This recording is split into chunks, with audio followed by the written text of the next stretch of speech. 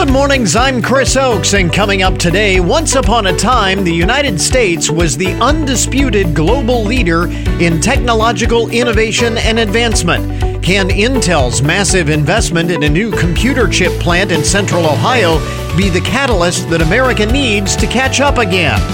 Also this morning in our Community and Business Spotlight, the fundraising campaign is over. The allocations have been awarded to partner agencies, but that doesn't mean the United Way is sitting around with nothing more to do. And we have details on programs you'll love in the month of February. See what we did there at the Findlay Hancock County Public Library. Director Sarah Clevidence will tell us what's happening. This is the Good Mornings Podcast Edition for Wednesday, January 26th, 2022. Kids have had a couple of additional snow days this week. Have you taken them sledding? Here is the question. Interesting thing here. According to a new survey, should kids wear a helmet while sledding in the wintertime, like we make them wear helmets when they ride their bikes? Should they wear a helmet while sledding? Most parents, apparently, according to the survey, do not think so. Researchers at Michigan Medicine found that nearly 70% of parents admit their kids never wear a helmet while sledding, despite the potential for injury that comes with sitting on a piece of plastic and propelling yourself down a snowy hill. That could be, I think that might be there might be some danger there. The poll reveals that parents are far less likely in general to discuss sledding safety rules with their kids in comparison to other winter sports and activities.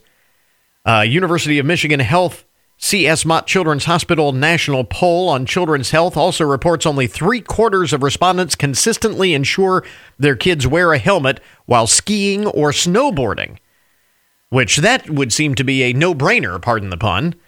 But even sledding, researchers surveyed a total of 1,992 parents from all over the United States back in October. And all of the parents have at least one child between the ages of 3 and 18. Mott Poll co-director Sarah Clark says activities like sledding and skiing offer families an exciting way to enjoy the winter months outdoors, but parents are responsible for taking proper steps to minimize injury risks for their children. So, helmets on before you go sledding. I have to admit, I probably was guilty of that when my kids were younger, and so just a word of advice, word of caution to protect your kids. Probably the bigger the hill, the more important it is. Well, I say that, but that's probably not the case. It's kind of like bicycling. You go on a short bike ride or a long bike ride, you still need to have a helmet because injuries can happen. So never sledding, helmets on while you're sledding is the basic piece of advice there from health experts. Speaking of health, and this was kind of interesting, among the first things you need to know, the most buzzworthy stories of the day. The United States had the most unprovoked shark attacks in the entire world last year. The Florida Museum of Natural History revealed that there were 73 unprovoked shark attacks and 39 provoked incidents worldwide last year, resulting in 9 deaths. Wait a minute. 39 provoked incidents. Who goes into the ocean provokes a shark? Now, those people deserve to get bit. I don't know who those people are, but I'm going to just make this blanket statement. If you provoke a shark attack, you deserve what you get. The U.S. does lead the world with 47 unprovoked shark attacks, which are defined as those in which a human is attacked in a shark's natural habitat. A provoked attack occurs when a person initiates an interaction with a shark in some way. Again, if you do this, you deserve what you get. I'm sorry, I don't have a whole lot of sympathy if you provoke a shark. What did you expect to happen? Florida had the highest number of shark bites in the world with 28. They have been number one on that list for 5 consecutive years. We're number one. 60% of the U.S. bite total is in Florida. 38% of unprovoked bites worldwide are in Florida. Australia came in second with 12 unprovoked bites. Brazil came in third with 3. State by state, Florida was number 1. Hawaii was second on the list of most shark bites. California, North Carolina, South Carolina, Georgia, and Maryland round out the list of states with the most shark bites. More than you ever wanted to know about shark bites, but kind of interesting nonetheless. This is kind of interesting. Have you heard this story? The SAT, the college entrance exam taken by prospective college students, will go all digital beginning in 2024 and will be shorter. The College Board announced yesterday that it will, instead of a 3-hour test, be a 2-hour test, and instead of a paper test, it will go all digital. Basically, they're making it a Google survey. It's 4 questions. It's a Google survey. It's really easy. No, I'm just kidding. It's not going that easy. The transition comes after the College Board tested a digital SAT last year, and 80% of students said they found it less stressful, and 100% of educators reported a positive experience. So they say, okay, if students like it better, if educators really like it better, this is the way we're going. It also comes about as the College Board has faced increased pressure to change its test in the wake of the pandemic. And there have also been questions about how relevant the test is to begin with. A lot of colleges are not necessarily requiring it anymore, partly because of the pandemic and partly because they just don't feel that it is that relevant anymore. So College Board's trying to make it relevant again. Other changes to the test, including allowing students to use a calculator for the entire math section, as well as shortening the length of the test from 3 hours to 2 hours, as we mentioned, giving students more time per question.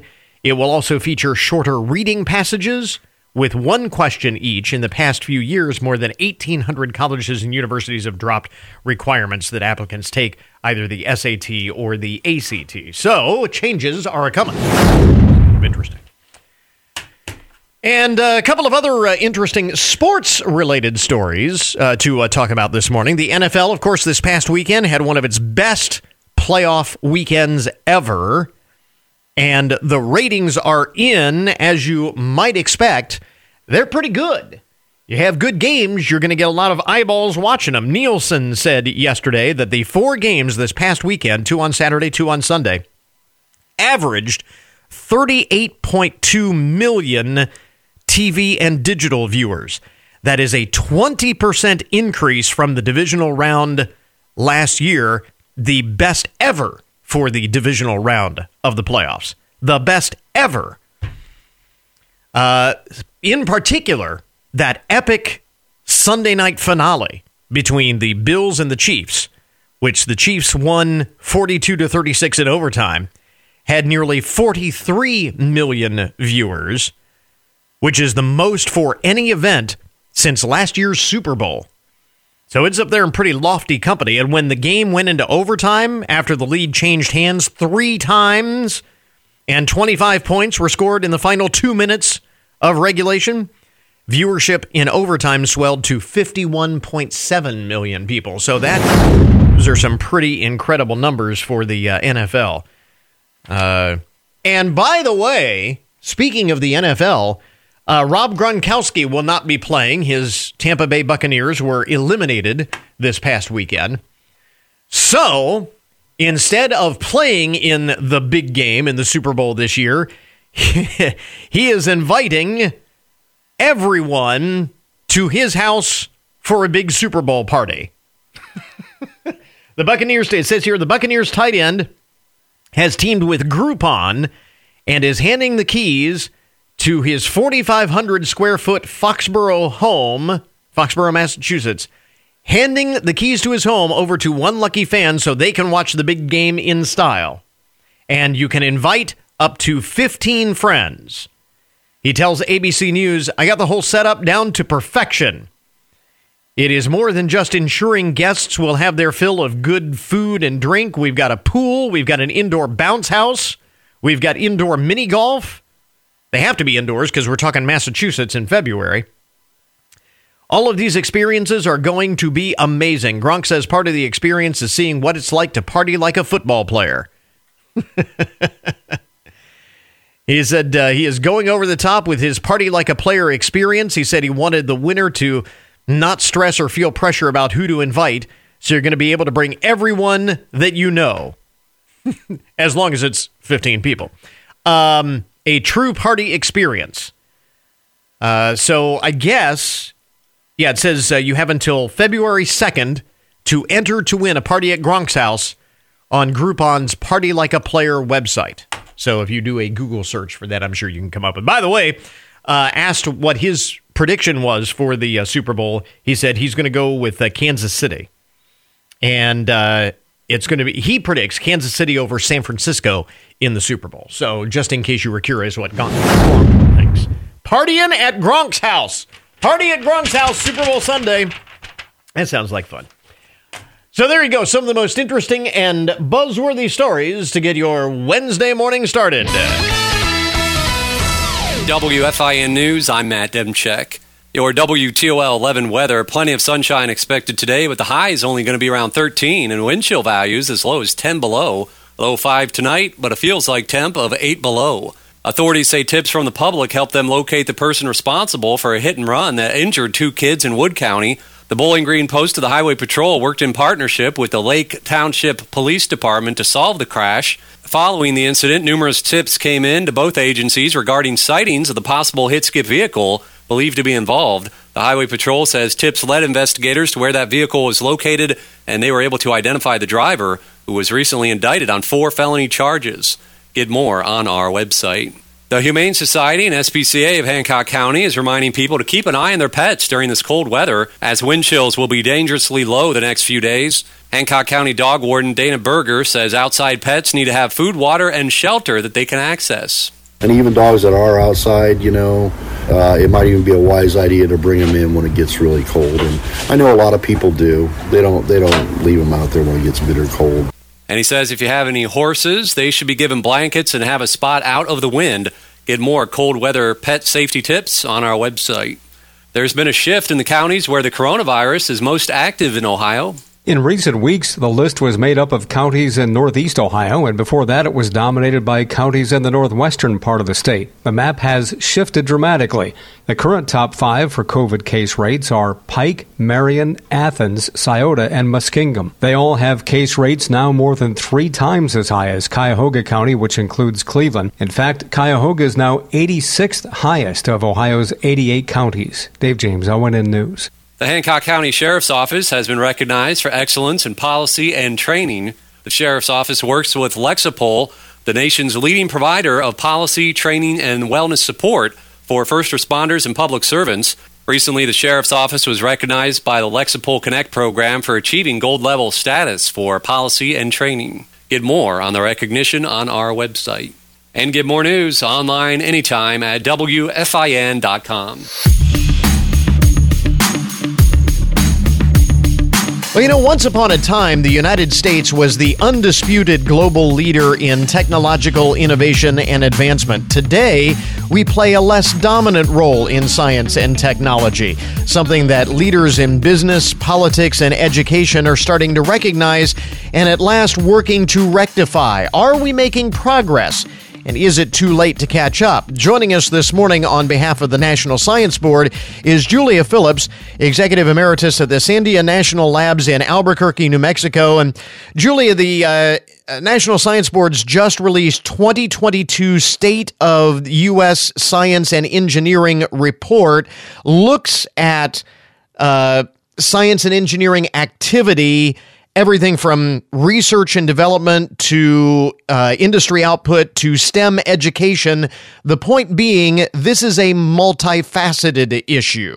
Yes, it is. It covers so many different areas, all the way from education, beginning at kindergarten, going all the way through doctorate degrees and even beyond, to the jobs that those children today will take tomorrow in STEM, and on to the products that they will make that will ensure our prosperity, our economic competitiveness, as well as our national security.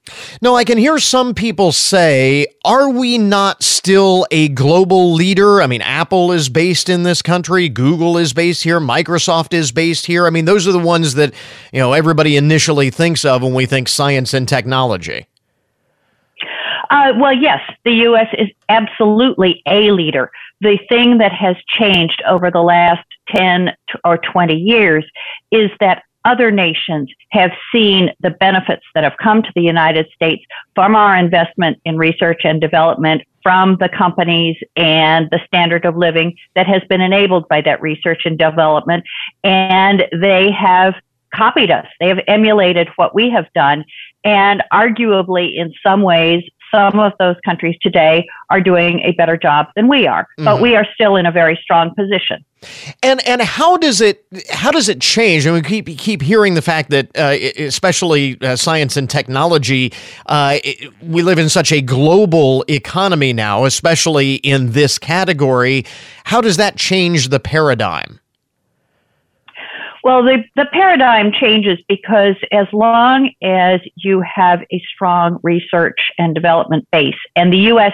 is still the leader in basic research that does not have a known benefit today in terms of economic or security benefits, but it gives rise to things we can't imagine yet. And so the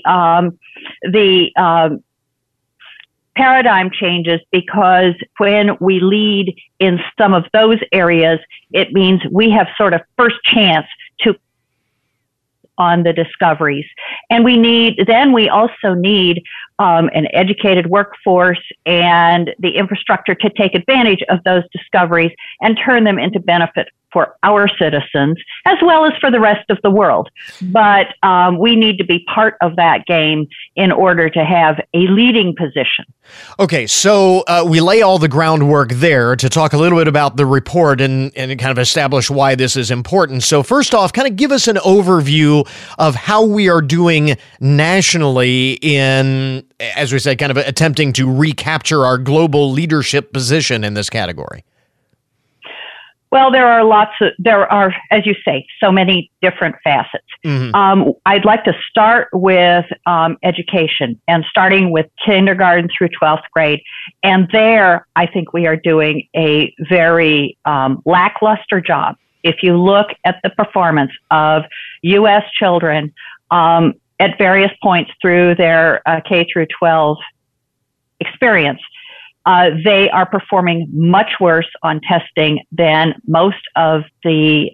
children in most of the OECD or the developed countries. And many of those countries, that performance has improved over the last 15 years. In the United States, it's almost stagnant. We are doing almost nothing, at least from the appearance of test scores. And those are the children that we need to take the STEM jobs eventually, right. Not all of which require a college degree.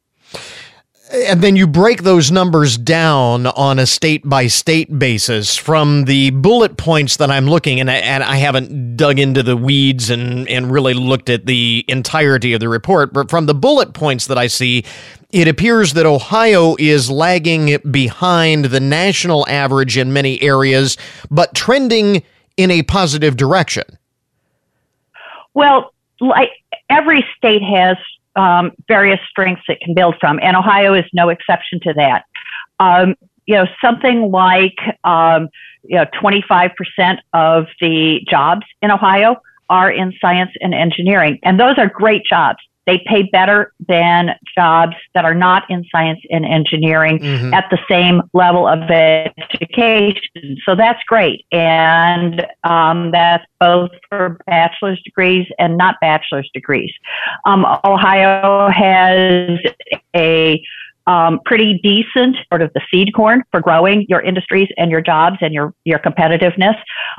Actually, it's about 2% of the total. And so one of 50 states, I suppose that you might say that's appropriate, although Ohio in general is a larger state than many. So that might be a little bit low.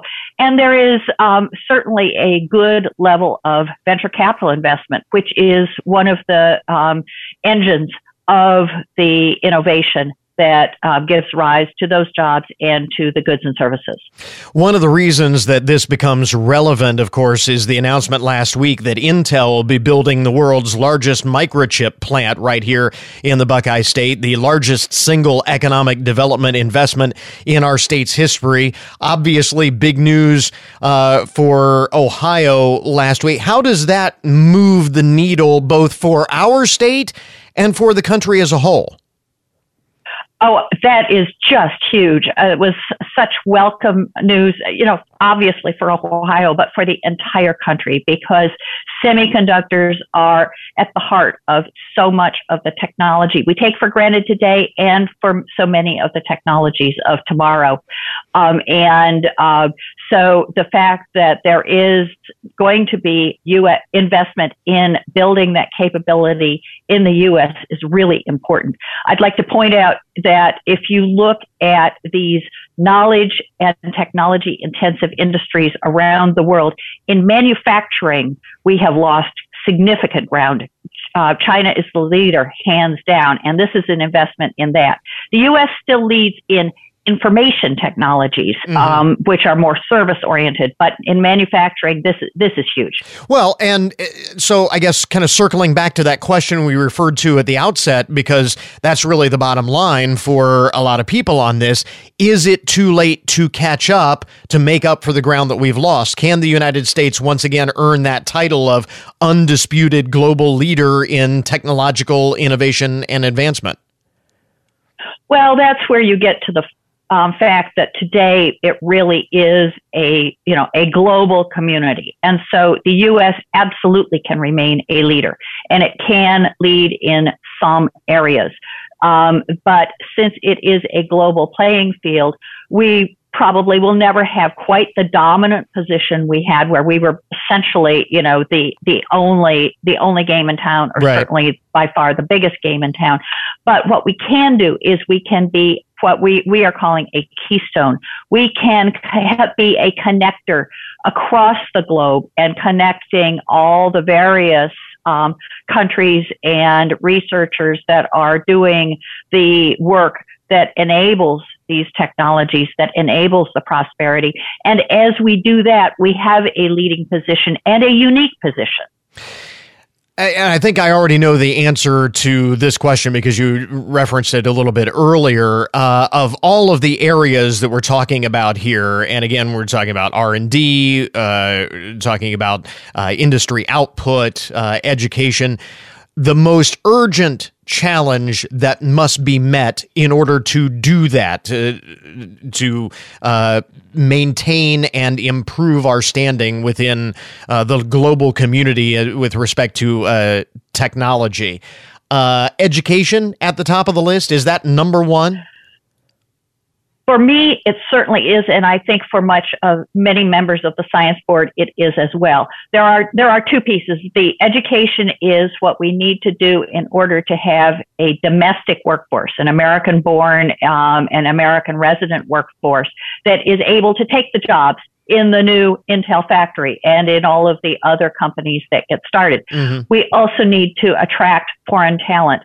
At this point, we are actually in many fields at advanced degree levels. We have more foreign-born practitioners in computer science and mathematics and some of those disciplines than we do American-born workers. And there is no guarantee those foreign-born workers will continue coming to this country. So between the fact that that source is not clear and these are great jobs, we've got to take advantage of our own really rich domestic talent and make them appropriate for these jobs that companies like Intel are going to be creating. Again, Julia Phillips is Executive Emeritus of the Sandia National Labs in Albuquerque, New Mexico, on behalf of the National Science Board. Their just released 2022 State of U.S. Science and Engineering Report is out, and it is available on the NSF website, correct? That is correct, yes. We will link that up on our webpage. A lot of interesting reading there. Julia, thanks very much for taking the time. We appreciate it. It's been a pleasure. Thank you.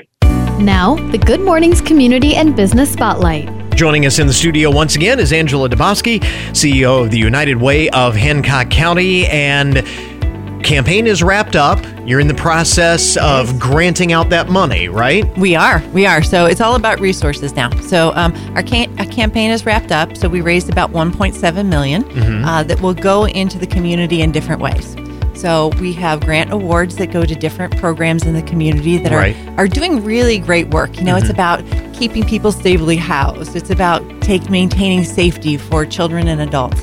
It's about, just feeding the hungry. All through all of those partner agencies, partner programs, and then the ongoing initiatives that you have going on and things like that. Yes.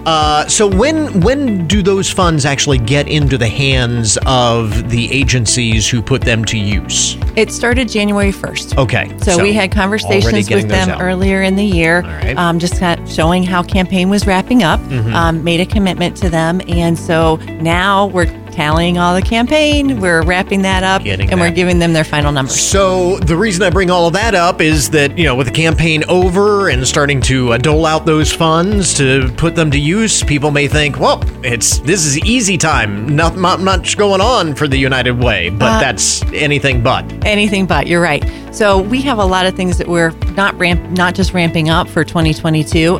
Our volunteer center is always going. So that's a resource that anyone can find a place to plug into the community, not just here's something to do, go do it, but how do we find a fit that's right for you? So that's one of those resources that we bring not just to our partner agencies, but to nonprofits and different organizations around town. We mentioned things like bringing grant monies in and other resources that you are constantly working to make available within the community. Yes, one of our guiding principles is that we want to stretch local dollars as far as possible. It's a commitment that we have to both our donor individually as well as corporations. So in order to do that, how can we capitalize on state or federal grants, other foundations, other individuals from outside of Hancock County to be able to enhance our work?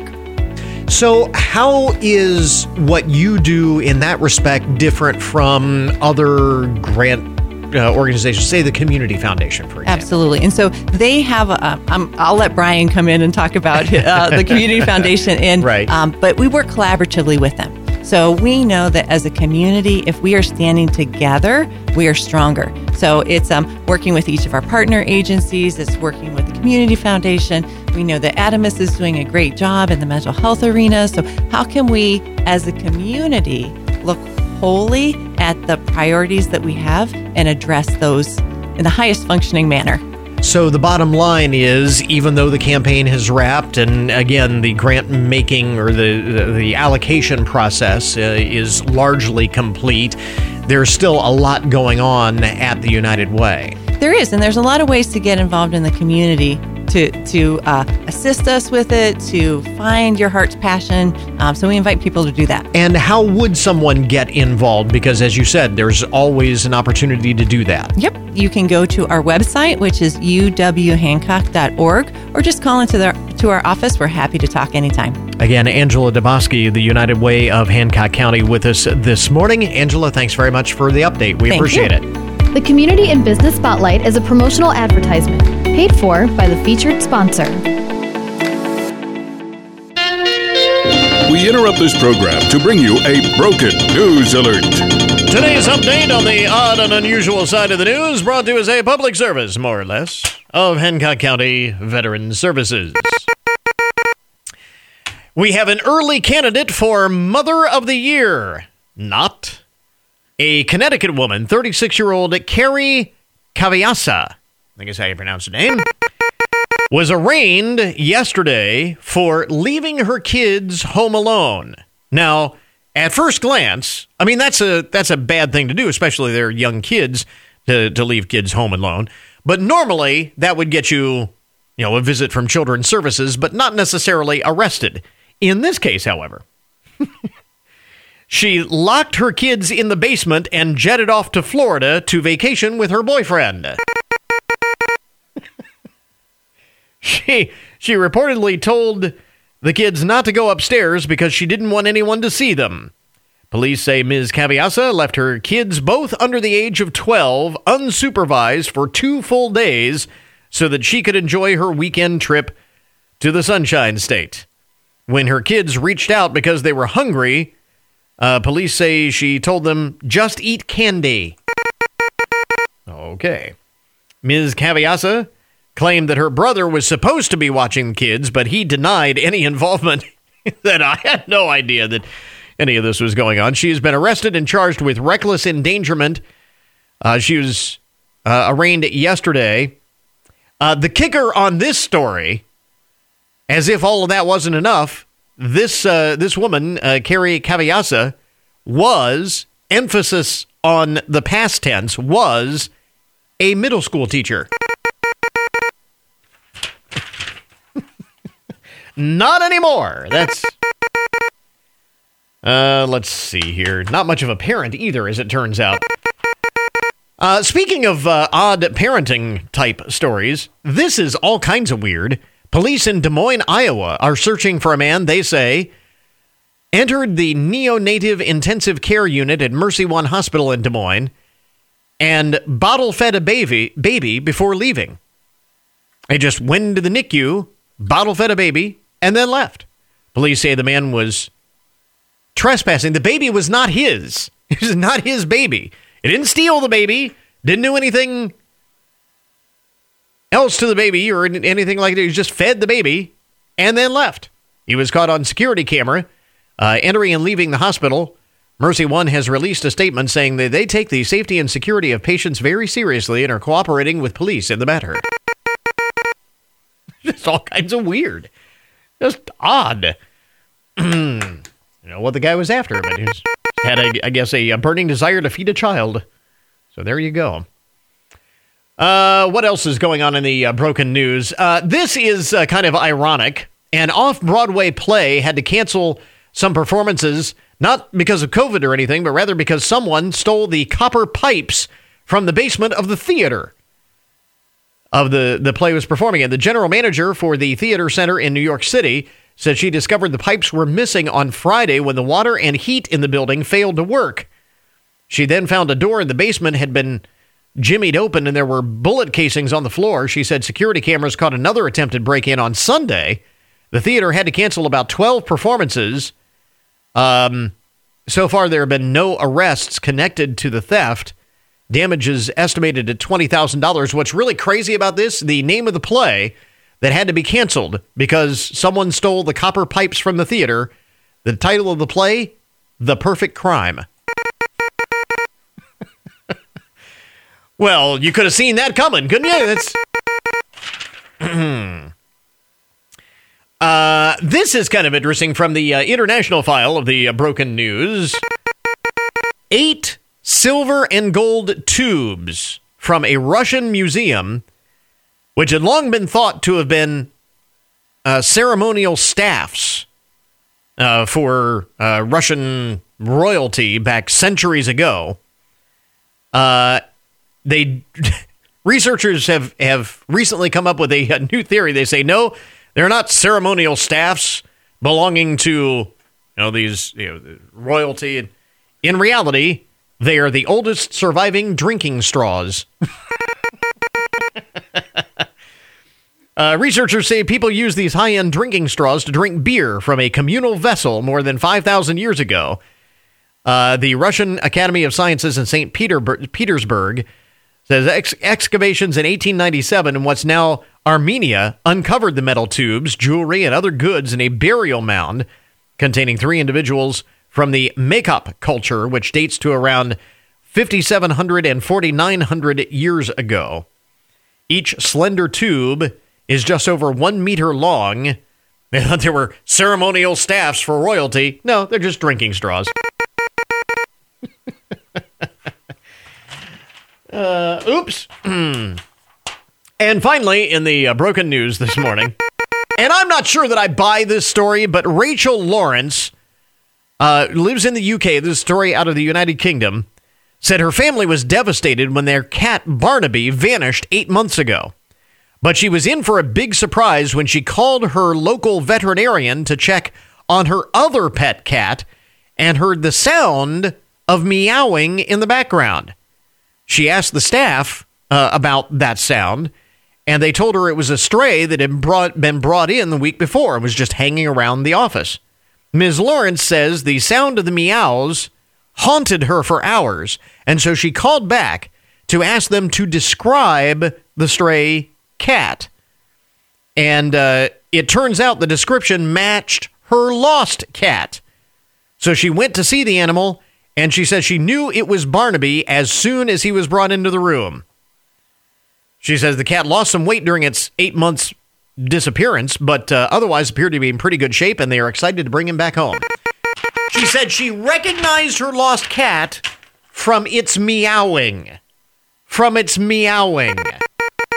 I'm not sure I buy it, but apparently it's true. There you go. That crazy story. That is today's Broken News Report. This update on the odd and unusual side of the news brought to you as a public service, more or less, of Hancock County Veteran Services. We now return you to your regularly scheduled programming. America, your children have an amazing superpower. That's right. They can help save lives by simply washing their hands. Just 20 seconds of thorough hand washing after they've coughed or sneezed or been outside can help fight against the dastardly spread of germs. Armed with only soap and water and hands, your superhero can protect you, your family, and everyone out there in America land. Amazing! Find out more at coronavirus.gov. A message from the CDC and the Ad Council.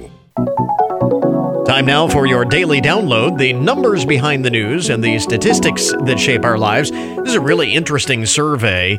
If money worries keep you up at night, you are apparently not alone.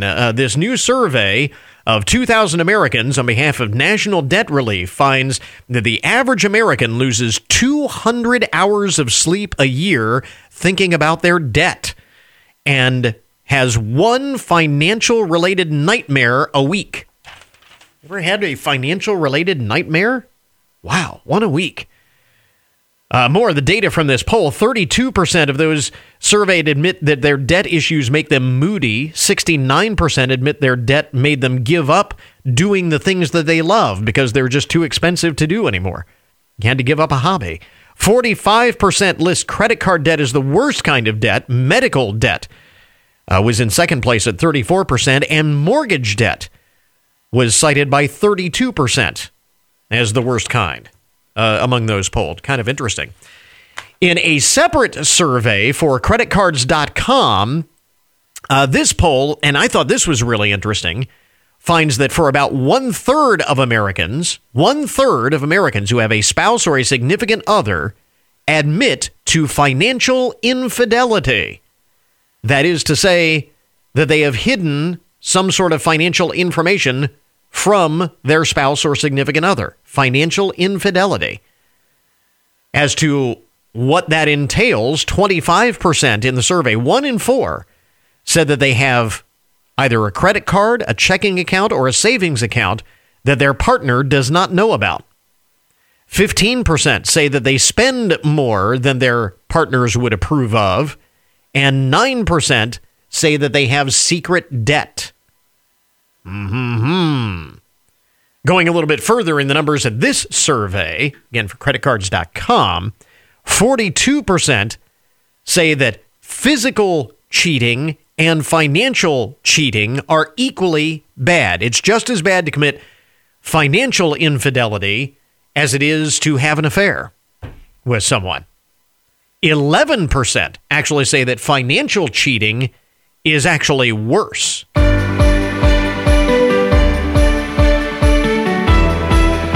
Sarah Clevidence is with us in the studio this morning, the Findlay Hancock County Public Library, with details on programs you'll love in the month of February. You see what we did there? I love that. There you go. There you go.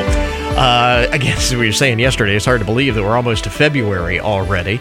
First of all, I guess what story times are back in the library. Story times will be back in the library starting the week of February 7th. Okay. So we do ask for registration for story times, but they'll be on Tuesday and Thursday mornings at 9:30. Mm-hmm. We also will still offer a Zoom story time on Tuesdays at 10:30. And we'll have a family pajama party story time on Monday, February 7th at 6 p.m. That sounds like fun. What are some of the other things that are going on in the month of February, first off? Well, for adults, we've got a Be Better with Breakfast. February is National Hot Breakfast Month, and I'm sure as an early riser, you probably know the importance of a good breakfast to start your day, Don't right? often get one at the ridiculous hour that I get up in the morning, but I understand the importance. Certainly. Well, maybe this can become brunch for you. Yeah, exactly. It would be. Exactly. And we're excited to host Blanchard Valley Center's Traveling Trivia on February 15th. Okay. 6:30 to 7:30. So you can compete as an individual or as part of a team for that event. That'll be a fun event. Some of the other stuff? We're working with the University of Findlay for a celebration of the diversity of languages in our community. There's a Mother Language Day in February, so we'll be celebrating that on February 16th, 6 to 7, again with the University of Findlay. We're excited to partner with them for that. That should program. be interesting. Always interested to different cultures, different languages, all of that. So that should be a lot of fun. Absolutely. I imagine there's a lot more in our community than we would ever imagine. That's true. That is often the case. Anything else to highlight in the month of February? Well, aspiring writers might want to mark their calendars for February 24th. There's a Marketing Your Writing workshop. One of the authors who joined us for our Author Fest in the fall will be leading that, talking about low-cost and no-cost ways that you can promote your writing and help find your audience. It seems like everybody is writing these days. Well, it's never been easier to get your works published. There are so many opportunities out there for writers, and right now it's kind of cold outside, so why not stay inside and either read or write your next book? That's a good book. We also often talk about how it is such a great time of the year to just curl up by the fire with a good book, and why not take that to the next level? You can curl up by the fire and write a good book. Absolutely. A good book. So, you also have a new program. I want to talk about this. It is a digital literacy course. Yeah, it's North Star Digital Literacy. It's a new database available through Ohio Public Libraries around the state. This lets adults boost their basic literacy skills for digital components like email, social media, online job searching. So you can take these self-paced courses, but you can also do assessments, either just on your own or proctored. And if you do them proctored at the library, then you get a certificate. Kind of shows what you learned. So these are, again, digital literacy skills. So much is going digital these days. You mentioned job searching is a perfect example of, for social media, that's a great way to keep in touch with family and friends and so on. But it's not necessarily a deal breaker if you don't know it. Right. Job searching, however, that is a big deal. Job searching is critical. Email, think how much we do on email. Sure. And, I personally think I'm pretty good at using email. But I did the assessment yesterday, and I missed a couple questions. So I'll go through the course and see what new skills I can learn. There's a lot to learn, and it's constantly changing, too, because the minute you think you've got all of this figured out, they throw something new at you. Absolutely. So, there's always something new. So this database is accessible through the website? Yes. If you go to findlaylibrary.org and then the Adults tab, just scroll down to North Star Digital Literacy. Okay. And can you kind of pick and choose from what you're interested in? Absolutely. You can pick and choose and do any of the assessments you like. If you'd like to do a proctored test to, again, get that certificate, just stop in the reference desk. You can make an appointment, but you don't have to. Walk-ins are welcome. Okay. That's just one of many resources that are available online. Absolutely. We have a host of databases for just about anything you'd want to learn or know more about.